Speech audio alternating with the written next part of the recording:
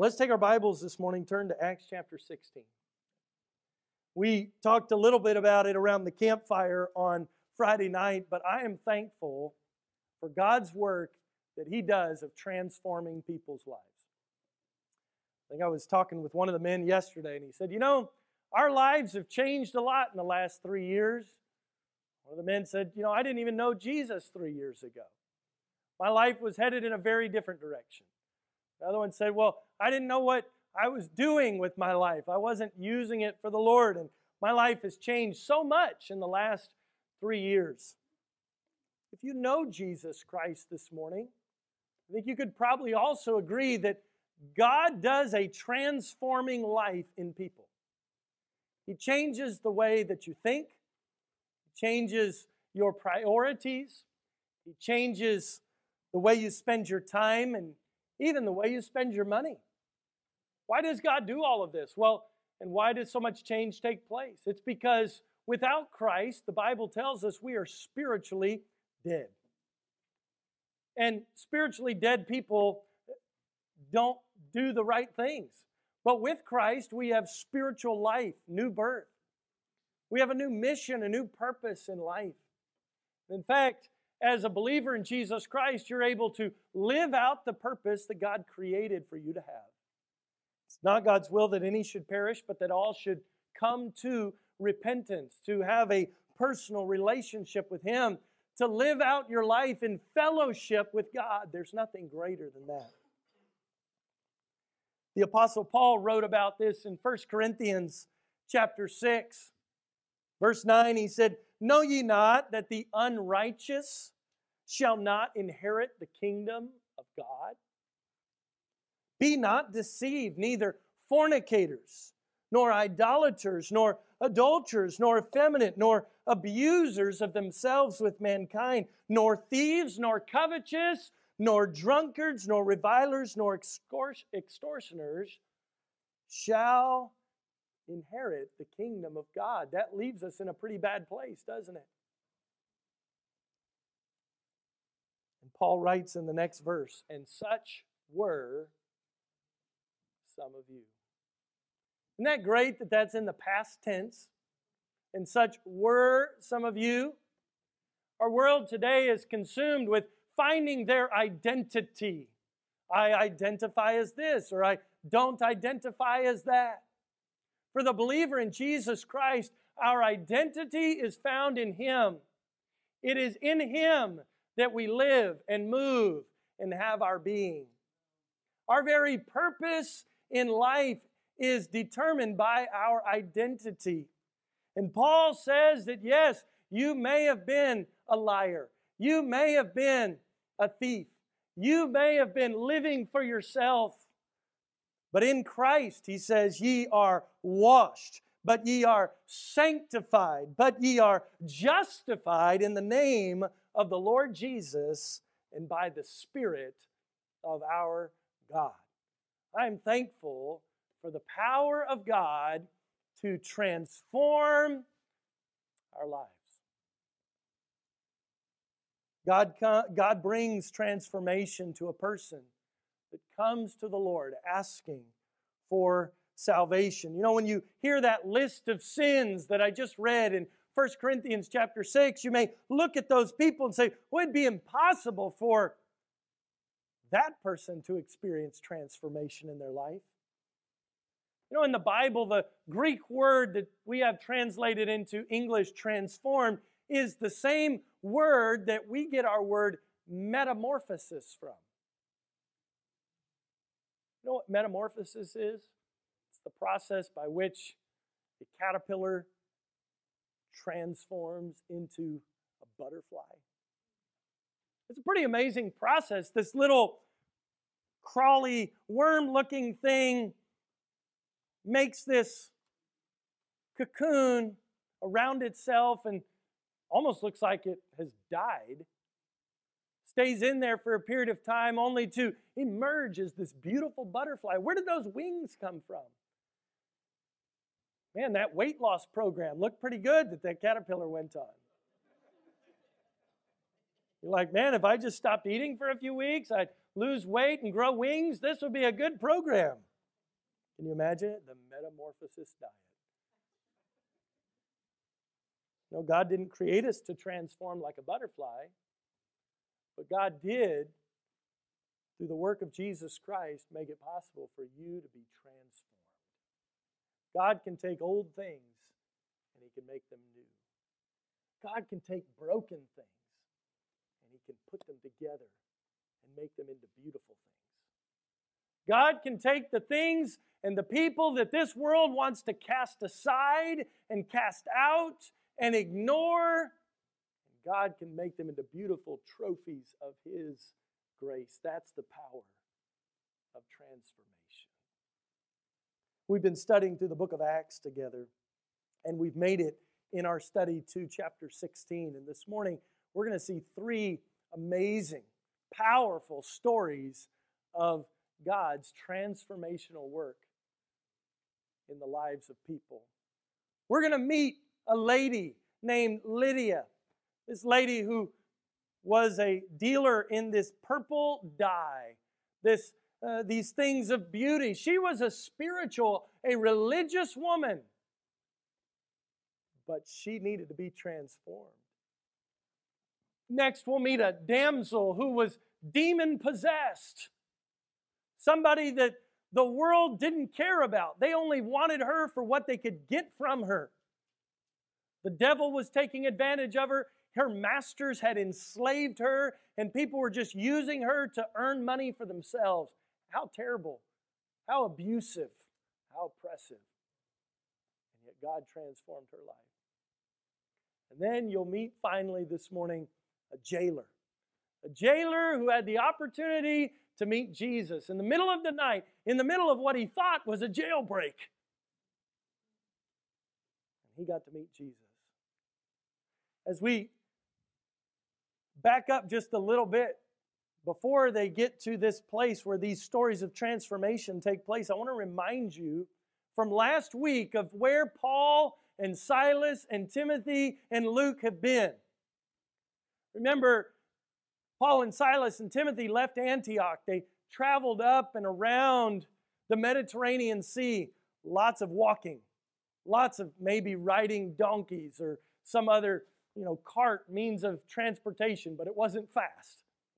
It wasn't a train. It wasn't an airplane. It wasn't a car. Very slow modes of transportation. And as they traveled along, there were certain places where God said, I don't want you to go there yet. Like the city of Bithynia. The Lord said, nope, that's not where I want you to be yet. So they had to bypass this city. They traveled through the region of Asia. This isn't the whole part of Asia that we think of today, but this is a little portion there near in kind of southern Turkey, modern day Turkey. As they traveled through this, the Lord said, nope, not here, not yet, not now. They made it all the way to the city of Troas. This little town, this port town there on the water, and the Lord didn't allow them even to share the gospel there. But while they're in Troas, Paul had a vision. He heard what we know as the Macedonian call. And this call was to come over and help us in Macedonia. So the Bible tells us, we looked at it last week, that Paul and Silas, Timothy and Luke, they got on a boat and they sailed immediately over to Macedonia, and they made their way to the city of Philippi. And I was thinking about that. I thought about all that God did to orchestrate all these circumstances to put Paul and Silas and Timothy in just the right place at just the right time to reach just the right people that we're going to read about in just a minute, to reach just the right people with the gospel. Have you ever taken time to look back in your own life, if you're a believer this morning, and think about all that God did to bring you to the gospel? How God may have sent somebody this way, or had them not go to this place and instead go to that place, and how God moved people and circumstances and situations around so that you might know Jesus Christ as your personal Savior. We serve an incredible God, don't we? And He loves to transform lives. God loves the whole world. He loved the people in Bithynia. This was a city where God didn't let them go at that point to share the gospel, but later the gospel made it to Bithynia. God loved the people in Troas. He loved the people in Asia. But God knew at this exact time, at this exact place, that there would be a lady named Lydia, a demon-possessed damsel, and a jailer who all needed to meet Jesus. And He made sure that these guys would be in just the right place at just the right time to share the gospel with them. Do you believe that God still works like that today? I know I do. You say, well, that was just in Bible times. We read about it in the Bible. You know, our stories today may not be recorded in the pages of Scripture, but we still serve the same God today that they served back then. We still follow a God who's working out His plan in this world just like He was working it out back then. These stories are an example to us. These stories are to help us, to encourage us, and to teach us more about who our God is and how He works, so that we might know better how to minister in this day and age that we're in today. Acts chapter 16, verse number 13. Let's start out. It says, and on the Sabbath, we, that's Paul, Silas, Timothy, and Luke, we went out of the city by a riverside, where prayer was wont to be made. And we sat down and spake unto the women which resorted thither, and a certain woman named Lydia, a seller of purple, the city of Thyatira, which worshiped God, heard us, whose heart the Lord opened, that she attended unto the things which were spoken of Paul. And when she was baptized in her household, she besought us, saying, if ye have judged me to be faithful to the Lord, come into my house and abide there. And she constrained us. The first thing I want you to notice this morning is the transforming power of the gospel comes through following the leading of the Holy Spirit. These men were careful to follow God's leading, God's direction. And so when it came time to be in Philippi, when God had brought them all the way there, on the morning of the Sabbath, where did they go? They went down to the riverside. Why did they go there? Well, because they had heard, they knew somehow that this was a place where people would gather together to pray. This was often Paul's method when he would come to a new city. He would go to the synagogue, the place where they would come together and talk about God. Now, these were not people who were following Jesus Christ, but these were people that were just spiritual, religious people. He went to the place of religion to share with them the hope of Jesus Christ. Because this morning, my friend, being religious is not good enough to get you to God. Even coming to church won't get you to God. Spending time in prayer won't give you a relationship with God. A relationship with God can only be found through Jesus Christ. You say, well, that sounds really harsh.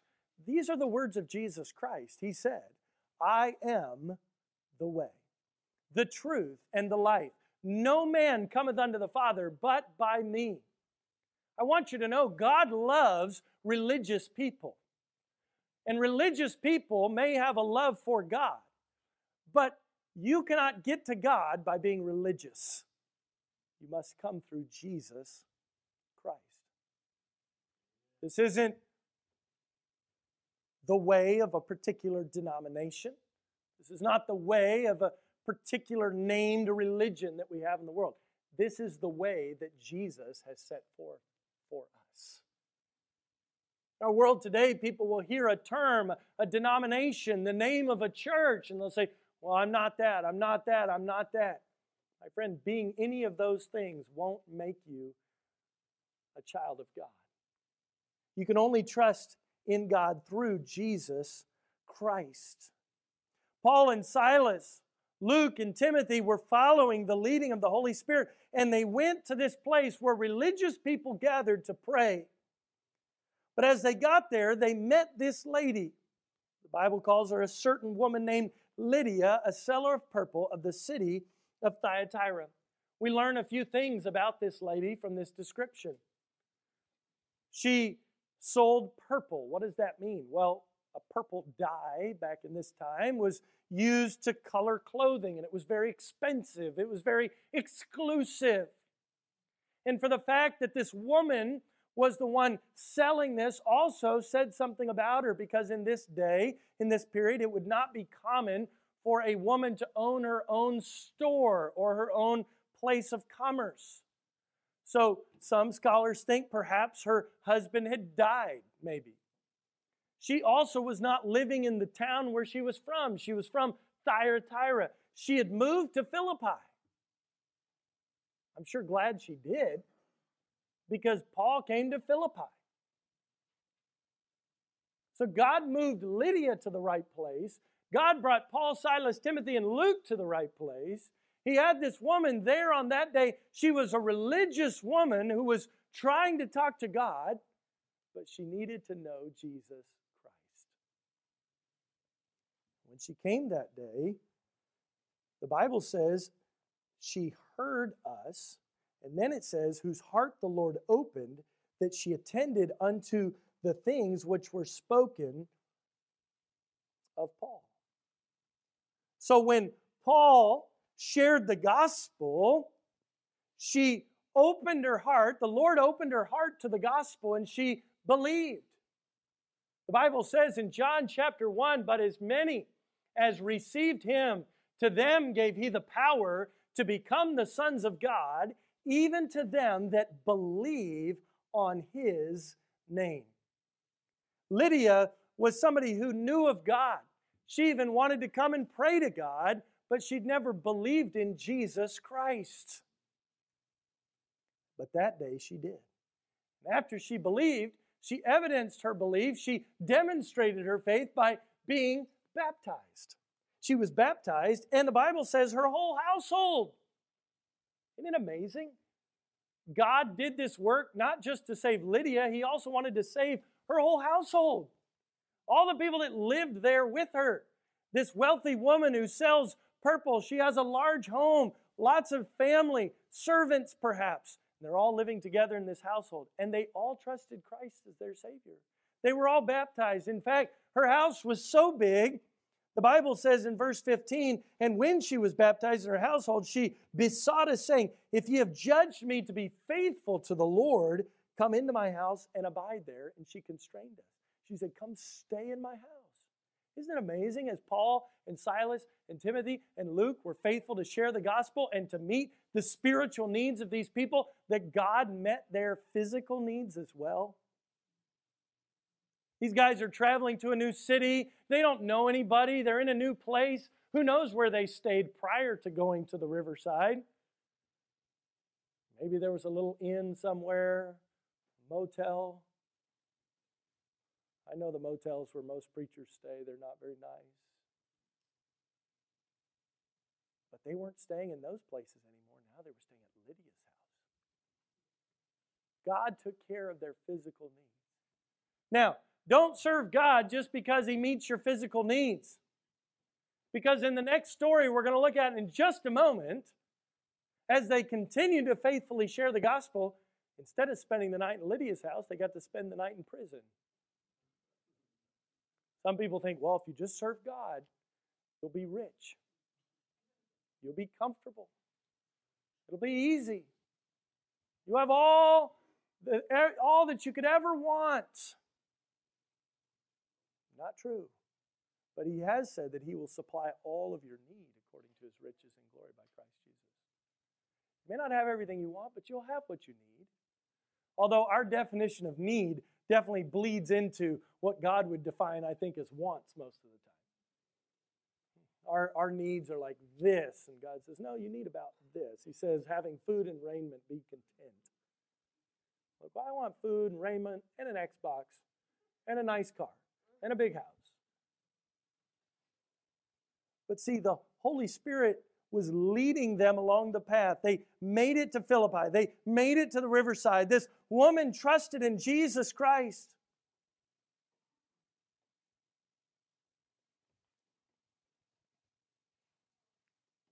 And Lydia's whole household got saved. Now, I want you to continue on with me, because we move into another story of transformation. Our first story is this lady named Lydia, who's a wealthy lady, a religious lady. I mean, when she got saved, She was having people over to her house. She was hosting the preachers, and she's feeding them. She's taking care of them. It's like, man, if everybody that God saved was like Lydia, this would be awesome. But God didn't just come to save the Lydias of the world. He also came to reach the demon-possessed damsels too. I think sometimes in our modern view of Christianity, we're like, yeah, let's reach the Lydias.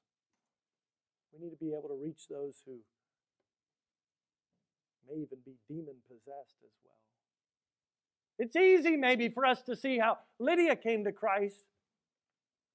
This next story, while it's powerful, I don't know about you, it doesn't get me quite as excited. It didn't end up as good for Paul and Silas, that's for sure.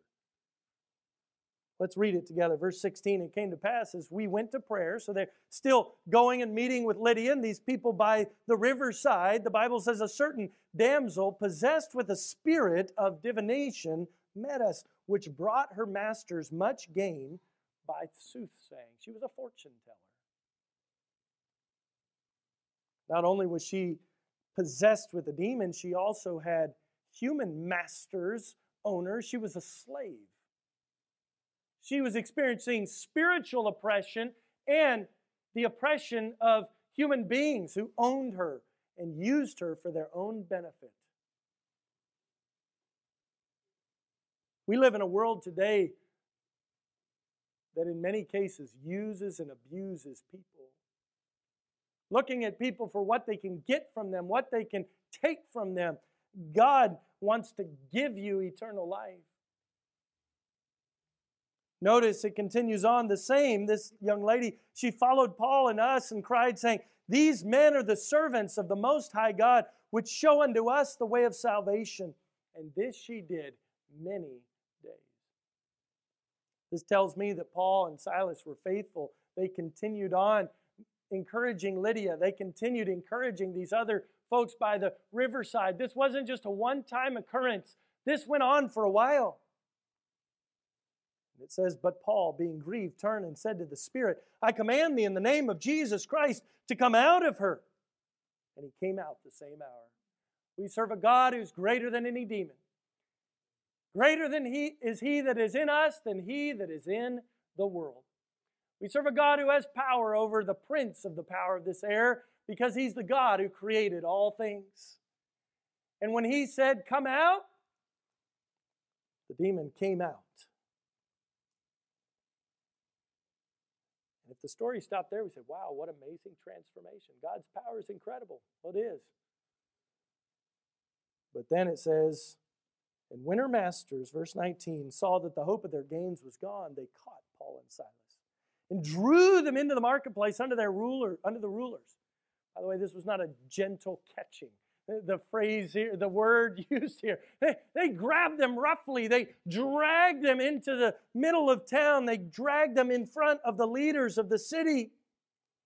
And what did they say? They said, and they brought them to the magistrates, saying, "These men, being Jews, do exceedingly trouble our city." What kind of trouble did they cause? They cast a demon out. Why was that trouble? Well, the fortune teller wasn't going to be able to tell fortunes anymore. Why was it trouble? Because these men who owned this young woman, she was their slave. They no longer could profit from her existence. If these men couldn't profit from her existence, she was worthless to them.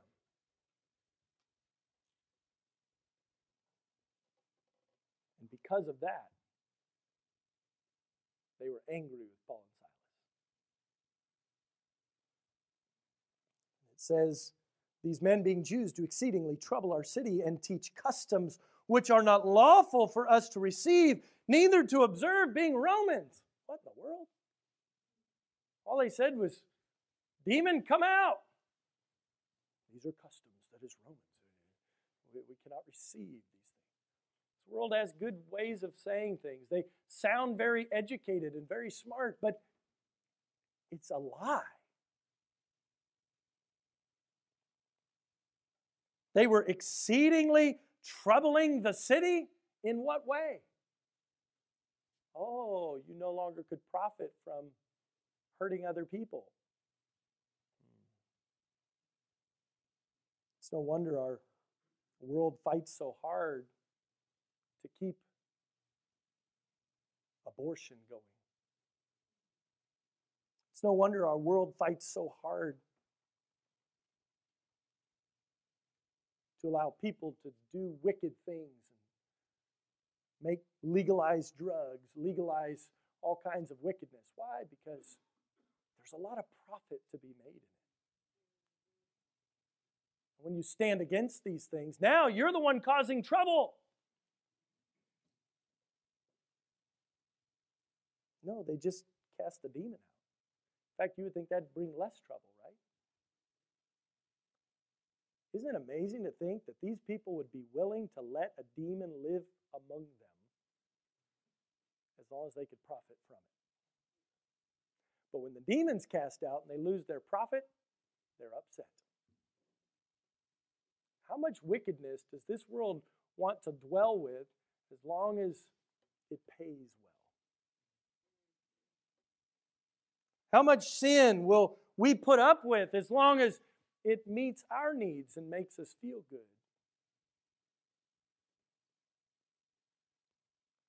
It says in verse 22, and the multitude rose up together against them, and the magistrates rent off their clothes.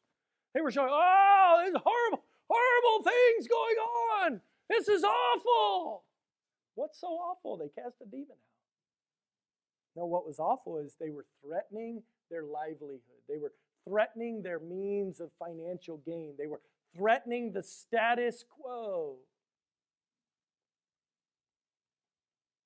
And they beat them, and it says when they had laid many stripes upon them, they cast them into prison, charging the jailer to keep them safely. It's interesting, right? Because this story right here, we're introduced to the jailer, but we almost miss it.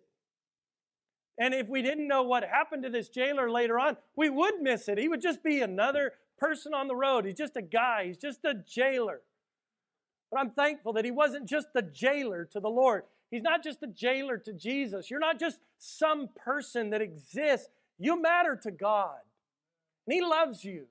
And He sent His Son Jesus to die for you. And that man, the jailer, he was just doing his job that night. He didn't have any part in this. He didn't have a horse in this race, so to speak. He just was keeping the jail.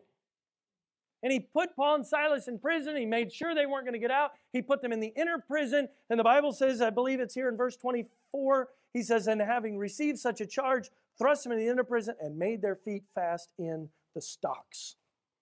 Now, in the first service, Carissa and Brenna were sitting here on the front row. I said, do you understand what that means, that they put their feet in stocks and they both went? So I'll ask again, do you know what it means to have your feet put in stocks? Let's see. Oh, nobody nods. Nobody knows. Yes or no? Let's try it. Anybody not know what it looks like to have your feet in stocks? Okay, everybody knows. Good. Well, if you don't know, I have an illustration that I drew for Chris and Brennan the first service, and I can show it to you after the service. But imagine this. They'd been beaten. They've been whipped. They're probably bloodied up, cut up, bruised. They're hurting. And then they get locked in stocks, and they're sitting there. This has been a long day. They all day long, this had probably been taking place. That gets into the evening. In fact, the next verse says that it was midnight in the jail. There were guys still out late at midnight at the camp out, sitting around the campfire. Some of you are feeling a droopy this morning. I understand, because you were up too late and we were having a good time. Paul and Silas hadn't had a good time that day. And it was midnight and they were still up. But what happened at midnight in the inner part of the prison? Can you imagine? It must have been just so dark in there. They're locked up. They're hurting. They're beaten up. They're bruised. They've been mistreated. They've been lied about. All for what? For sharing the gospel, for casting out a demon, for following the Holy Spirit. I think for a lot of us, it's a lot easier to serve God and to preach the gospel when we get to spend the night at Lydia's house.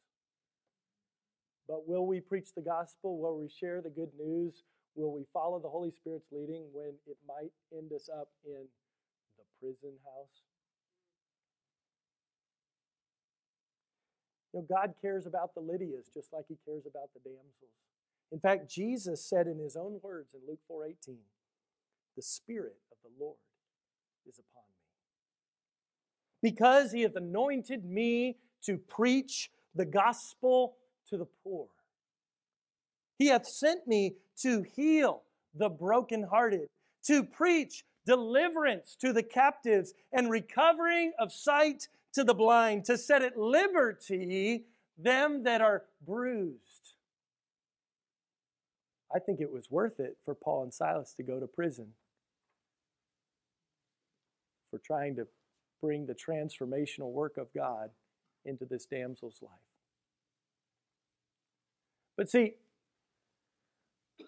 Paul and Silas couldn't know the outcome of their situation before they experienced it, right? Like there was no way they knew, like many of you know, oh, I know, they're about to get out of prison, it's going to be good, God's going to send an earthquake, and it's going to be awesome. Yeah. But see, they had to walk through it by faith. We're able to read it by sight and see what it says, but they had to live it out by faith. And I don't want us to ever get past that as we read the Word of God. Because God put it there to teach us who God is and how God works. But then we have to take the Word of God and believe it by faith to do what it says, even though we don't get to experience maybe some of the blessings and some of the miracles and some of the power of God until after we've taken the step of faith. God can't get you out of prison until He's first let you get into prison, right? But sometimes we fear the getting into prison so much because if I did, how would I ever get out? Sometimes we fear, well, what if I share the gospel with this person? How will they respond? Well, if you don't share the gospel with them, you'll never know. But they just might trust Jesus. Now that's between them and God. But we have the opportunity to share the good news. Well, maybe somebody else will. I don't think... If God's put you in that place at that time, God's given you the message, He's given us the truth. If you've trusted Christ and you have His Holy Spirit living inside of you, so why are you going to wait for somebody else to do it? God has the somebody. He's put them there. Jesus came to reach and to preach the gospel to the poor, to the brokenhearted, to the captives. Oh, this young lady, this damsel, what a captive. She was captive spiritually and she was captive spiritually. And that's exactly the person that God sent Paul and Silas to reach. Would you think about it in your own life? You may know somebody who's brokenhearted, who's a captive to the things of this world, who's poor physically, financially, or spiritually. All of these people are people that Jesus loves. He loves religious people. He loves even demon-possessed people. Paul and Silas, they were beaten, thrown in prison, and put in the stocks. This must have been awful. So how did they respond? Well, look at verse 25. It says, at midnight, Paul and Silas prayed and sang praises unto God, and the prisoners heard them. What's our response when difficulty comes?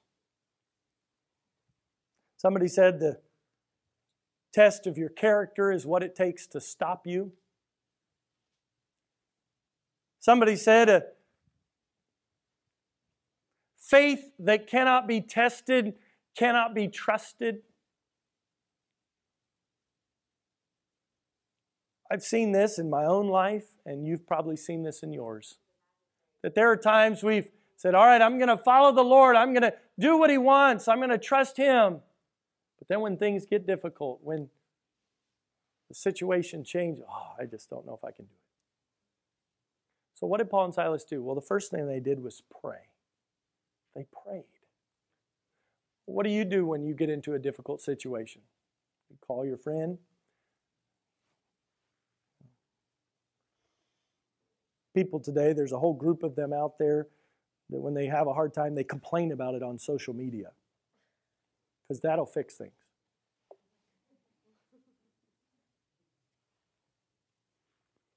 No, today we live in a world, If you complain about things on social media, the social media is going to come and say, no, you're not actually right about this. Really, you should read this article instead.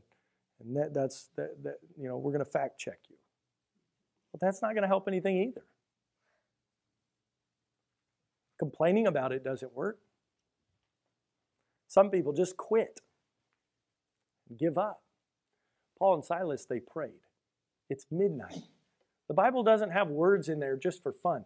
It's midnight so that we understand it's late. They're tired. They're hurting. They're beat up for doing the right thing. And they prayed. They prayed. They prayed. And then they praised. It's hard to be able to praise God if you haven't first prayed to God and spent some time with Him. These are not superhumans here. These are people who are feeling the pain just like you feel pain. These are people that don't know what the future holds, just like you don't know what the future holds. These are people who don't have all the answers, just like you don't have all the answers. But these are men who know that they serve a God who has all the answers. They serve a God who knows tomorrow and holds it in His hand. They serve a God who has a plan and is faithful to fulfill that plan in them, through them, and in this world. And He will be faithful to fulfill it throughout eternity. The Scripture says, faithful is He who hath called you, who also will do it. You see, when God does His work in you to save you from your sin, He also will continue to work in you to change you to be like Jesus. We saw firstly that the transforming power of the gospel comes through following the leading of the Holy Spirit. We saw that the transforming power of the gospel comes through faithfully declaring the good news. But to me, this last story speaks of it this way, that the transforming power of the gospel comes through focusing on the praise of the Savior. As you follow the Holy Spirit's leading, as you faithfully declare the gospel, as you continue to focus on praising Jesus, even when things are difficult, God will use that to bring about His transforming work in the lives of the people that you encounter along the way. See, God had already done His work in Paul. We looked at that back in Acts chapter 9. But God now was going to work through Paul to minister to Lydia, to minister to this damsel, to minister to this jailer. And that's what God wants to do with you. God's transformational work of the gospel in you was not done when you got saved.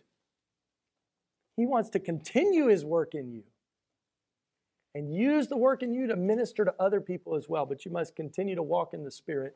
You must continue to declare the message of the gospel. You must continue to praise God, even in difficult circumstances.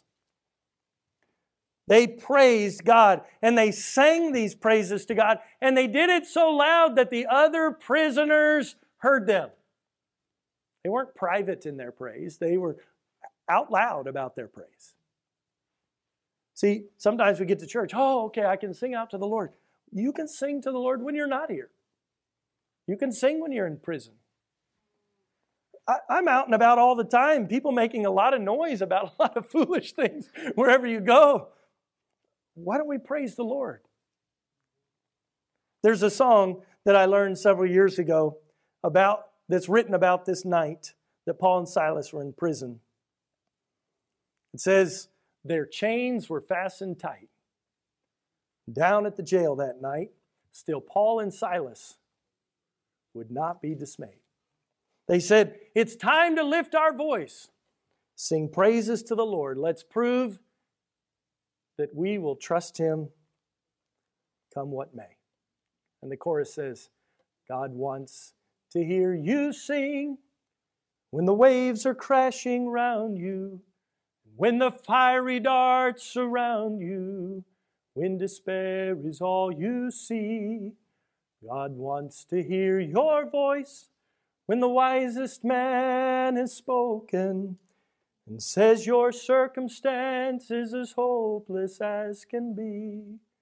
That's when God wants to hear you sing. He loves to hear our praise on our cheerful days. When the pleasant times outweigh the bad by far. But when suffering comes along and we still sing Him songs, that is when we bless the Father's heart. God wants to hear you sing when the waves are crashing round you, when the fiery darts surround you, when despair is all you see. God wants to hear your voice when the wisest one is spoken and says your circumstance is as hopeless as can be. That's when God wants to hear you sing. I'm thankful that they sang in the prison that night. They didn't sing because their location was comfortable, because their situation felt good. They were in pain. They were in prison. And it was because of faithfully sharing the gospel, but they continued to praise the Lord. Notice the result of their praise. Their praise to God pointed others to Jesus Christ. The Bible says in verse 26, and suddenly there was a great earthquake, so that the foundations of the prison were shaken. And immediately all the doors were opened, and everyone's bands were loosed. Man, you get a bunch of guys in jail, and all of a sudden you set them all free. What do you think's going to happen? They're all going to run out. But that's not what happened. That's what the jailer thought would happen. Verse 27, and the keeper of the prison, awaking out of his sleep. Can you imagine that? I was asleep in my tent the other night and heard, Dad, and I came up out of my sleep. What's going on? I need to get out of the tent to go to the bathroom. Oh, okay. Let me help you get there, right? I didn't want that happening in my tent last night, right? This jailer, he's there sleeping next to the prisoner, maybe above the prison, and all of a sudden the whole house is shaking, the prison's shaking, and the doors are flying open, and the guy's bands, they're coming off, they're free, and he comes waking out of his sleep, and he sees the prison doors open, and what does he do? He draws his sword, and he was about to kill himself, supposing that the prisoners had been fled. He was afraid that if they had gotten away, that he would lose his life. And Paul cried with a loud voice and saying, do thyself no harm, for we are all here. And he called for a light. Here comes the jailer. Somebody give me a light. I want to be able to see. And he sprang in. I love the description here.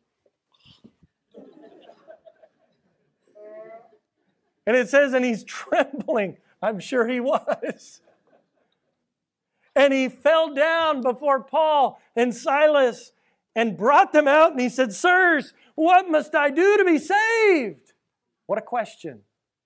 Why do you think this guy came to Paul and Silas and asked them what he needed to do to be saved?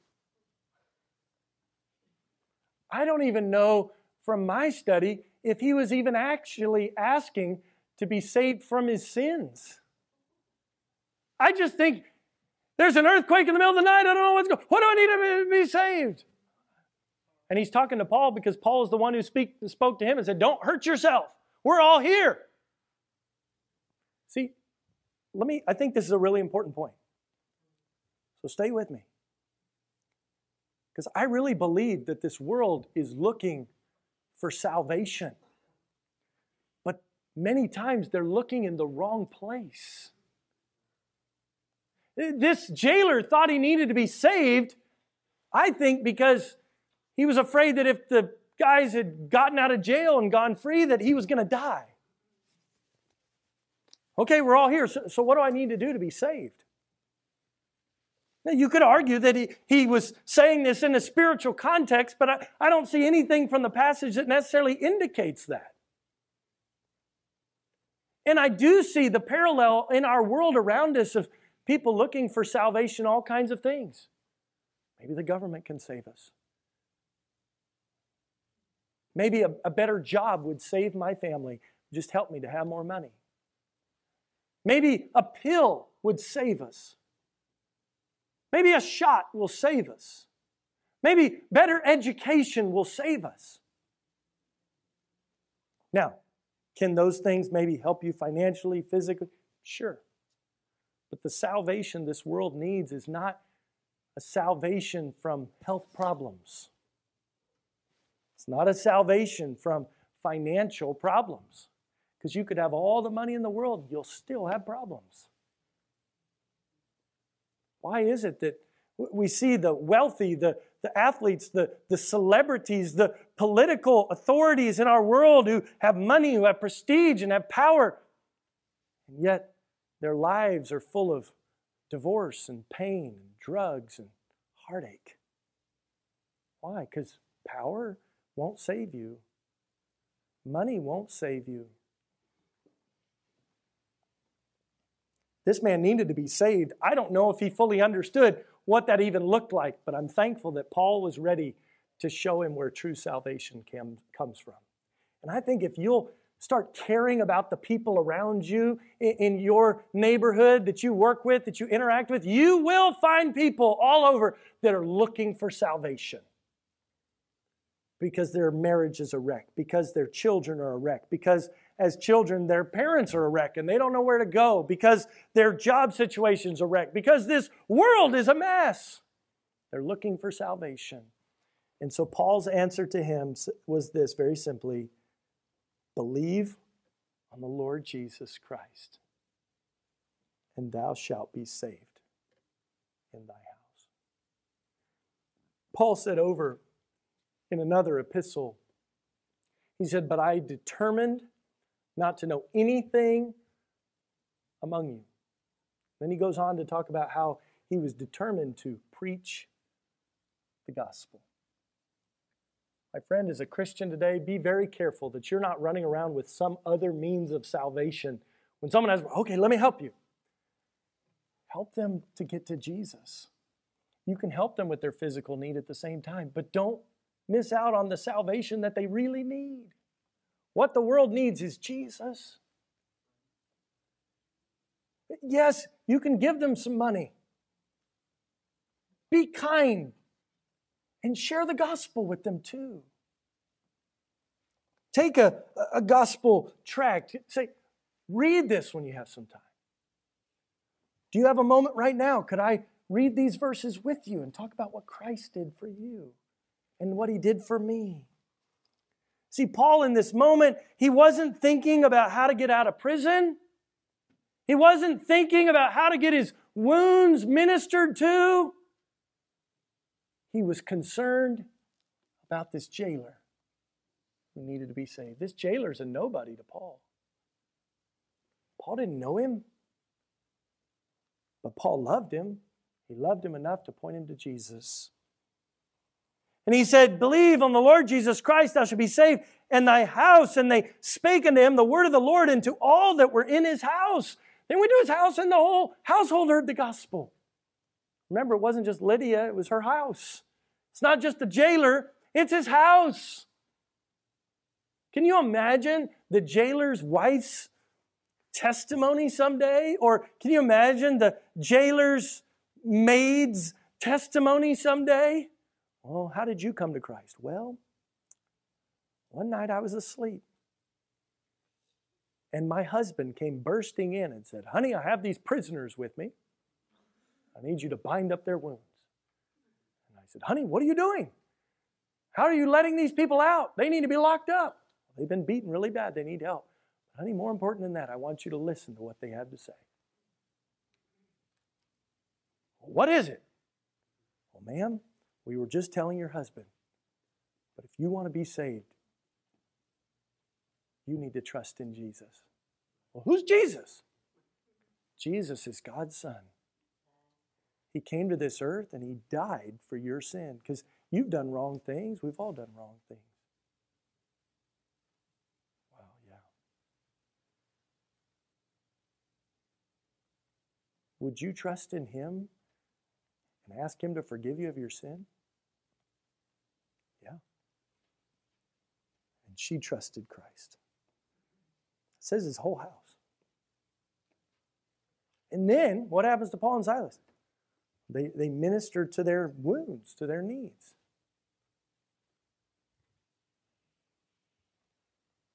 Man, what a night that was. I have learned this. Sometimes in the ministry, you don't get much sleep. That was definitely the way it was for that night for them, because he took them to the house the same hour. So now it's just after midnight, right? He washed their stripes, and then he was baptized in all his. So they had a baptismal service right in the middle of the night in the jailer's house. Man, Paul's crazy. We said, let's wait till Sunday. Let's wait till I sleep. No, these people were ready. They baptized. They said, let's go. What are we waiting for? And then it says he brought them into his own house. He set meat before them and rejoiced, believing in God with all his house. Can you imagine how physically tired they are by now? Hey, we're saved. Let's get baptized. Okay, let's eat. Paul and Silas, oh man, it's been a long night. They're probably falling asleep in their food at the table. No, they weren't. They were rejoicing because God is good.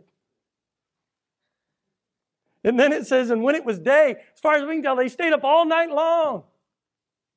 The magistrates sent the sergeants saying, let those men go. And the keeper of the prison told this saying to Paul, the magistrates have sent to let you go. Now therefore depart and go in peace. So you're telling us, you brought us in here and beat us, locked us up in stocks, and the next day, okay guys, you can go now. The injustice of it all. Can you believe that God can use the injustice of man to bring the gospel to jailers and the jailers' wives? Can you imagine with me for a second? Can you trust God enough for a second to believe that God can even allow the circumstances going on in our world today that may seem bad and wicked and evil and unjust to bring the gospel to unsaved people? I mean, Paul's almost, if we'd really done something wrong, then keep us here. He said, no, you can go and go quietly. Go quiet. We don't want anybody to know. So Paul, he's pretty bold. He says to them, they have beaten us openly uncondemned, being Romans, and have cast us into prison. And now do they thrust us out privately? Nay, verily, but let them come themselves and fetch us out. Paul does stand up for his rights, doesn't he? I'm a Roman, and they're not going to do this to me. But Paul didn't complain to God about what took place in his life. Paul took the punishment, even though it was unjust. And instead of getting bitter, he just used it as another opportunity to share the gospel. Now, he still stood up for his rights the next day. Christian, it's okay to stand up for your rights. It's okay to stand up for what is right. But don't let that distract you from sharing the gospel. And then it says, and when the servants told these words unto the magistrates, they feared when they heard they were Romans. And they came and besought them. So they come down, the leaders now, the magistrates, and they brought them out and desired them, go ahead and get out of our city now. It's time to leave.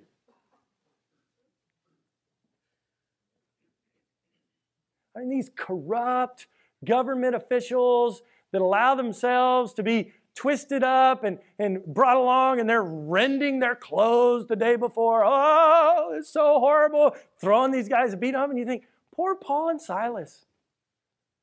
These government leaders, these businessmen, the guys, the slave owners, they're just nasty people. But even with all of that, and the Romans, they were totally in charge at this point. It's not like Paul and Silas be like, you're going to hear from our lawyer. There's no lawyer to call. We're going to sue the government. We're going to get a settlement for mistreatment. You threw us in prison unjustly, and we're going to win a big settlement. That didn't happen. There was no possibility of that. But even in the midst of all that mess, God was still at work. I think today we sometimes get this idea, well, things are getting tougher. Things are getting difficult. I just don't know. God is still at work. He's still on the throne. He's still in charge. And he's still giving us the message of the gospel. These guys were sharing it in much more difficult circumstances than we have. They say, get out of the city. But notice, before they get out of the city, I like this, verse 40. And I know we've been here for a few minutes, so You've listened well. And they went out of the prison and entered into the house of Lydia. And when they'd seen the brethren, they comforted them and departed. Do you see the transformation that took place in this city over just a short period of time? When Paul and Silas and Timothy and Luke got to the city, there were no believers. There was no brethren. There were not even any sisters. In fact, that's who God brought them to first, were the future sisters. And on the way out, now they have friends. They have a place to stay. There's a group of believers. You talk about a ragtag bunch in the church at Philippi. But boy, if you read the letter that Paul writes to Philippi later, the book of Philippians, this was a church that was known for its giving. This was a church that Paul commended for their faithfulness to the gospel. It wasn't a church where it was easy. The persecution was great in Philippi. Great in a bad way. It was hard. God did his work. The power of transformation in Lydia's life, in the damsel's life, in the jailer's life, in the city. What can God do through you? If God has already saved you this morning, if you've already trusted Jesus Christ as your Savior, he's already begun a good work in you. But God's not done working through you. Who is God going to lead you to this week? Where's God going to lead you to? Where's he already led you to that you need to be faithful in right now? That damsel, they saw her lots of days before Paul turned around and spoke to her.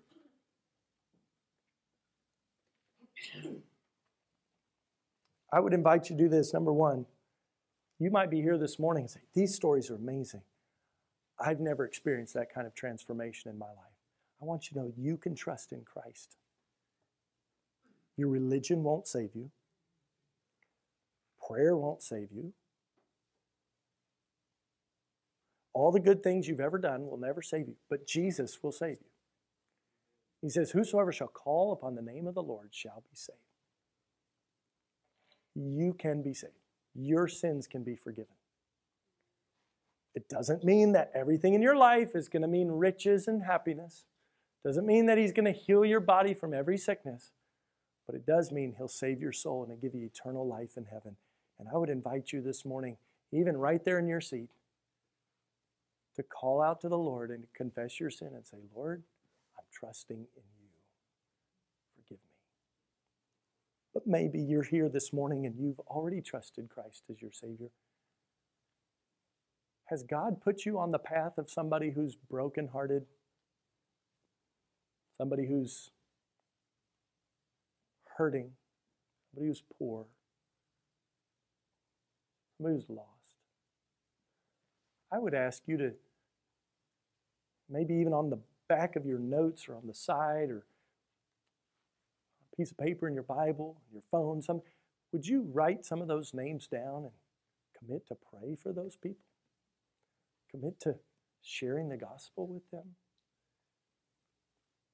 The way out there, you say, well, I don't know too many people like that. We were talking about that this week, that sometimes we as Christians, we sort of isolated ourselves away so that we don't have to interact with the broken and the hurting and the bruised and all of that. Then I would invite you on the way out this morning to sign up for one of these Saturday opportunities. We'll get you in the community. You'll meet them pretty quickly. We meet them almost every day when we're out. Now, do they all trust Jesus? No. But some of them just need to hear it a few times, just like you did. Do we love the lost? Do we love like Jesus loved? Or do we just love ourselves? We all love ourselves, but we need to learn to love the Lord and love others more. Let's pray. Lord, you do have the power to transform lives. Help us never to forget it. Lord, we've seen it through these stories this morning. It's amazing. It's incredible. It's a work that only you do, but you do it through people, through believers, as they're faithful to share the good news. And I know this has been a focus for us a lot lately. Lord, it's because we need this focus. We need this challenge. This world needs you. May we be faithful to share that good news. Lord, I pray for those who some have been thinking of, who they've written down. Pray for their salvation. Lord, there may be somebody here that's not saved. I pray for them this morning. Don't let people leave from here, Lord, just go back to what they're doing. Just another day, another time at church. I did that, now let me go. Help us to go committed to follow you in Jesus' name.